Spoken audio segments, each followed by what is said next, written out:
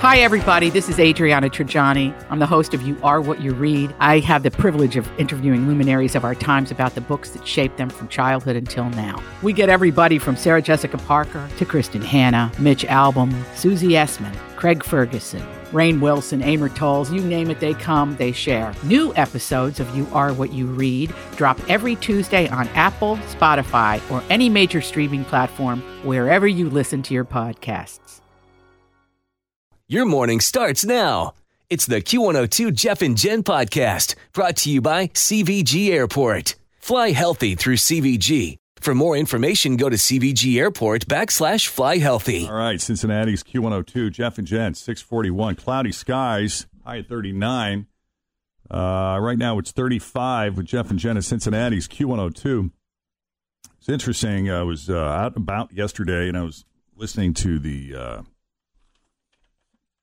House vote on the electoral vote, which started around 1 o'clock, and the Vice President of the United States, whose other title is President of the Senate, was preparing to take over his role to certify the election of Joe Biden.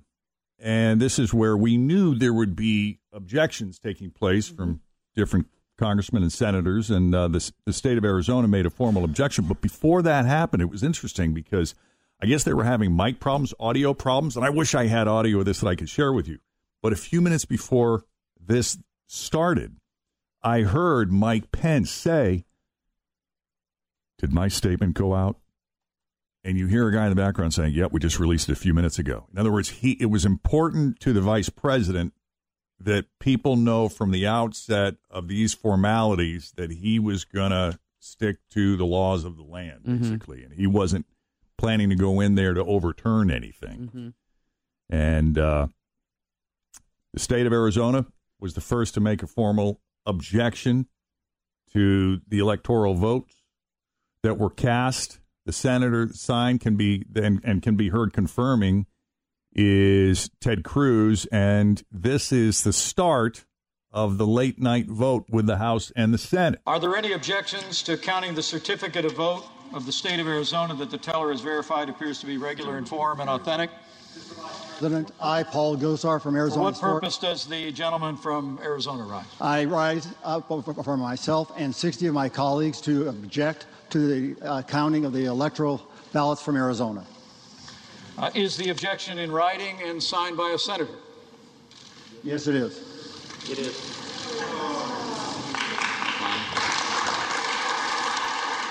An objection presented in writing and signed by both a representative and a senator complies with the law, Chapter 1 of Title 3 of the United States Code. The clerk will report the objection. And while all this was going on, Donald Trump was still speaking at his rally. Stand up and fight. Stand up and hold your representatives accountable. And when you do, we can keep America great. Thank you, Patriots. Thank you, America. Keep fighting. Yeah, a lot of people say that was just one of many dog whistles that was needed to send people storming into the Capitol building yesterday. The most horrible moment from yesterday's mob scene at the Capitol was when rioters were breaking the windows of one of the interior doors, and as a man attempts to climb through the broken glass, a security officer fired a shot. You can hear one of them say, "He's got a gun. This is going to get dirty, man. This officer's got a gun. Get down." And then the shot rang out. The woman was taken to a hospital, shot in the chest, in critical condition, where she later died. Just this wild rally that President Trump had been hyping, which finally went down yesterday and just kind of came off the rails as a large mass of rioters stormed and breached the Capitol complex, clashing with police and threatening elected officials. Situation in the U.S. Capitol, embarrassment to our country. Must stop immediately. The first step in the constitutional process of electing our president has been disrupted. Well, I was glad to see that there weren't fires being set and all kinds of craziness going on throughout the night. Yeah, they did find 2 explosive devices, and there have been some reports of pipe bombs and the sounds of explosions and gunshots throughout the area. But some would argue that's any given Tuesday in D.C. Cincinnati's Q102. It's Jeff and Jen, 745. Cloudy skies, high 39 today, right now 35 with Jeff and Jen. John Domen is a reporter with our sister station, WTOP News Radio in Washington, D.C. He is in the district this morning, giving us some, perspective on what went down in the Capitol yesterday as things quickly got out of hand after that rally. Always feel confident on your second date. With help from the Plastic Surgery Group. Schedule a consultation at 513-791-4440 or at theplasticsurgerygroup.com. Surgery has an art. I'm Bradley Trainer. And I'm Don McClain. We have a podcast called Blinded by the Item. A blind item is gossip about a celebrity with their name left out. It's a guessing game, and you can play along. The item might be like, this A-list star carries a Birkin bag worth more than the average person's house to the gym to work out. Pretty sure that's J-Lo. And P.S. the person behind all of this is Kris Jenner, LLC. We drop a new episode every weekday so the fun never ends. Blinded by the Item. Listen wherever you get podcasts and watch us on the Blinded by the Item YouTube channel. Protesters making their way up Constitution Avenue toward the Capitol and eventually breaching the building and interrupting the ceremonial duties that were taking place inside. John Domen, good morning. Hey, good morning. How are things in the Capitol right now? Very quiet. City workers here doing some street sweeping stuff, kind of people just getting ready to go about their day again. And, it looks like a bunch of police cars are kind of switching shifts here. Yeah, how unusual is it, for someone who lives and works in the district, how unusual is it to see? I mean, I would assume you see protests all the time that sometimes become unruly. We've seen larger mobs than this. It's not unusual to see people rally outside of the Capitol or outside the Supreme Court. What made this different? The fact that they were able to breach the Capitol the way they did. I mean, you're right. I've covered tons of protests, to the point that it's sort of almost passé for me. It's not a big deal usually. It's very routine. This one got out of hand in a way that I have not seen in all the years that I've been here.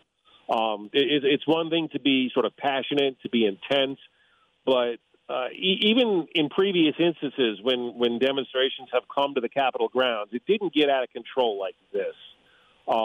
It was just sort of a stunning failure in the way security at the federal level just collapsed here, and there's a lot of frustration still lingering in the air because that's just like I've never seen anything like that before. And I've seen demonstrations on the National Mall, around the White House, here at the Capitol Hill, and it's just never been like this before. It was just kind of breathtaking watching it all happen. Yeah, it was breathtaking for me because I suppose in my mind I was thinking I wasn't sure if they were showing incredible restraint when we saw the throngs of people that seemed to be converging on the Capitol building. We saw people walking through the rotunda, walking past law enforcement, and law enforcement not really seemingly in those moments that were depicted to be reacting. And then things just sort of hit a boiling point, and that's when we started to see real violence take place. Yeah, and that's what you're going to see a lot of questions go back to in the coming days as to how all that happened. Because, I mean, police around here that handle these demonstrations, yes, there is a lot of restraint. But I've also seen it where, if demonstrators leave the sidewalk and just walk on the street, they can be pretty quick to say, hey, just get back on the sidewalk. It's okay. Just do your thing. Or, if they do have the streets closed off, it's something like that. But, when you're, say, demonstrating near the White House, there's a lot of fencing around there that's really high up. And you get too close to that, and they do start looking at you sideways, and they do kind of make sure that, you can have your demonstration, but you can only go so far. You can only get so close. And they don't necessarily allow you to get too much closer than what they want you to do. So the fact that people were able to breach what police lines had been set up is what's so stunning. And, you've got the congressman from Ohio, from the Youngstown area, who I guess oversees the subcommittee that runs Capitol Hill Police, already vowing that people are going to lose their jobs over this. And I think you are going to see that because We've had state police from as far away as New Jersey, which, the New Jersey line is 2 hours away if you're driving with a heavy foot. I saw them here overnight early this morning. They had to kind of do a lot of cleanup and get a lot of backup here that came too late because the initial response was just so lax and, in some people's minds, way too passive. Are most of the streets open? Like if you live in the district and, you just need to get to and from work, what disruptions are remaining after what happened yesterday? Oh, yeah, there's none of that anymore around here. I got downtown here pretty easily early this morning with no disruption. The curfew just expired here at 6, but, driving in at 4:30, there was nobody stopping me, nobody stopping anybody, really. You're starting to see people walking around the sidewalks here now and kind of going about their jobs. It's still mostly police and TV crews where I'm at, kind of near the west lawn of the Capitol.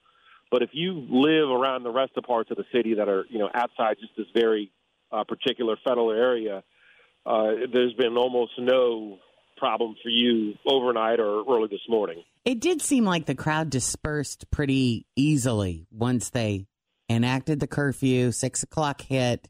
Is that how it occurred? Because that's kind of what it felt like watching it. Yeah, what do you think was the tipping point that got people to leave? I think it's just, after you stand around someplace for a couple hours not really doing anything, you get bored and moved on. We saw tear gas deployed. The president came out and made a statement basically that, a lot of people would argue was too little too late, but he did urge people to go home. Do you think that was the tipping point? Do you think it was just a matter of having enough personnel to get things under control? And by the way, it's not like we didn't know this rally was coming days in advance. Why do you think it took so long for them to deploy the National Guard to secure the Capitol? Well, deploying the National Guard here in the city is actually the president's responsibility because D.C. is not a state. Every other governor in the country gets control of their National Guard. But here in D.C., they can beg and plead for it, but it's up to the president to decide whether or not the National Guard will come through. And what's sort of interesting about that is that when the National Guard was deployed, it was at the behest of Vice President Pence, and apparently not the president himself. Wow. So, again, that is another angle that we're going to be talking about in the days ahead. But because D.C. is not a state, there's a lot of things around here that the city itself doesn't have control over. Yeah, for people who don't live in the district, clarify this for us, too. We keep talking about the Capitol Police who are in charge of securing the Capitol building, but typically when you have protests like this, who's in charge of making sure it's orderly and people are kept safe? It kind of depends on where in the city you are. It could be U.S. Park Police, which has a lot of presence around the national monuments. It could be D.C. Police, which handles a lot of the streets here downtown, but definitely not all of them. And I would think D.C. Metro would be old hat to them. To them it is, but when you're dealing with stuff on the National Mall, they're in a backup role. You have U.S. Park Police for stuff that happens on the National Mall, which is where all of this started. And then you have a 2,000-member Capitol Police force that just handles the grounds of the U.S. Capitol building. And they should be used to these sort of demonstrations. But if you look at the videos that you saw in terms of equipment, in terms of preparation, and everything that had been going on, they were very unprepared for what came. They didn't have the barriers and sort of the structure that you do see in other parts of downtown D.C. You didn't see the personnel. They weren't, certainly dressed appropriately with the right equipment and gear. You have a 2,000-member force that was just caught off guard somehow, and it's the dangest thing. But that particular U.S. Capitol Police force, D.C. has no say over them, the city itself. Wow. It was all run by the U.S. Capitol and the members of Congress. John, question for you. What happens today? What's next? What should we be expecting as the day unfolds? Well, right now I'm looking at a long line of blue lights. I can't tell which agency it's from on one of the streets here near me. But can you tell us where you are in relation to the Capitol? I am, if you know downtown, I'm at the corner of Constitution and Louisiana. First Street is about half a block away from me, and the Capitol sits between First Street Northwest and First Street Northeast. I'm looking at the big dome right now. So your studios, your news station is within eyesight of the Capitol building. Our studios are a few miles away from here. I am downtown on a street corner. He's on location. Oh, I see. I think for most people, it's just going to be another Thursday again. Life's going to move on. There's, the Capitol is sort of clearing out in terms of elected representatives. There's still going to be a lot of police around here because there are still demonstrators who were planning on spending last night here. But otherwise, it should be kind of back to normal again, hopefully, here today. Yeah, and in the end, the session resumed, and Joe Biden was certified President of the United States when it was all said and done. It's pretty much the way everybody expected it to be, too.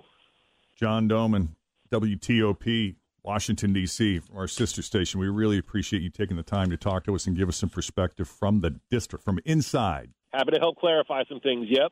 Appreciate it, John. Take it easy. Thanks, John. You too. Take care, guys. Wow. Mm-hmm. Yeah, it was, so, Kristen's got 2 kids who live in D.C. They live in the district. Yeah, did you talk to them yesterday? Well, Otto is safely in Florida with his girlfriend. Oh, okay, good. So he's good. And Emma's been working from home. She made lasagna the night before, and she was well aware. When you live in the district, you're kind of used to disruptions. You're used to demonstrations. You're used to protests. You're used to streets being shut down for this reason or that reason. And she's like, I don't know why everybody's shocked by this. We saw this coming. We knew this rally was going to take place. She says, I purposely made lasagna last night so I could stay home. Yeah. I didn't want to go out. Yeah. Her fiance, they live together. He works on a job site not far from the Capitol. He was on the job site yesterday. He usually works from home. He had to go to the job site yesterday. They did evacuate when they started seeing heavy mobs of protesters, amped up protesters. That's when they said, now's probably a good time to wrap it up and call it a day. And head out. Yep. So they did. Yeah. I have a friend that she used to live here, but now she lives in D.C. and she works at the Children's Hospital there, and they cut them all loose around 4 o'clock, like if they had like a desk-style job. And she lives like 4 blocks from the Capitol, and she was nervous, like going home. Like she was texting. I just was texting her like, hey, just be safe. How's it going? She said she did have some protesters like outside of her building, but was able to just, quickly go inside and kind of retreat, which was very comforting as someone that cares about her. Thanks for listening to the Q102 Jeff and Jen Morning Show podcast, brought to you by CVG Airport. Fly healthy through CVG. For more information, go to CVG Airport /fly healthy.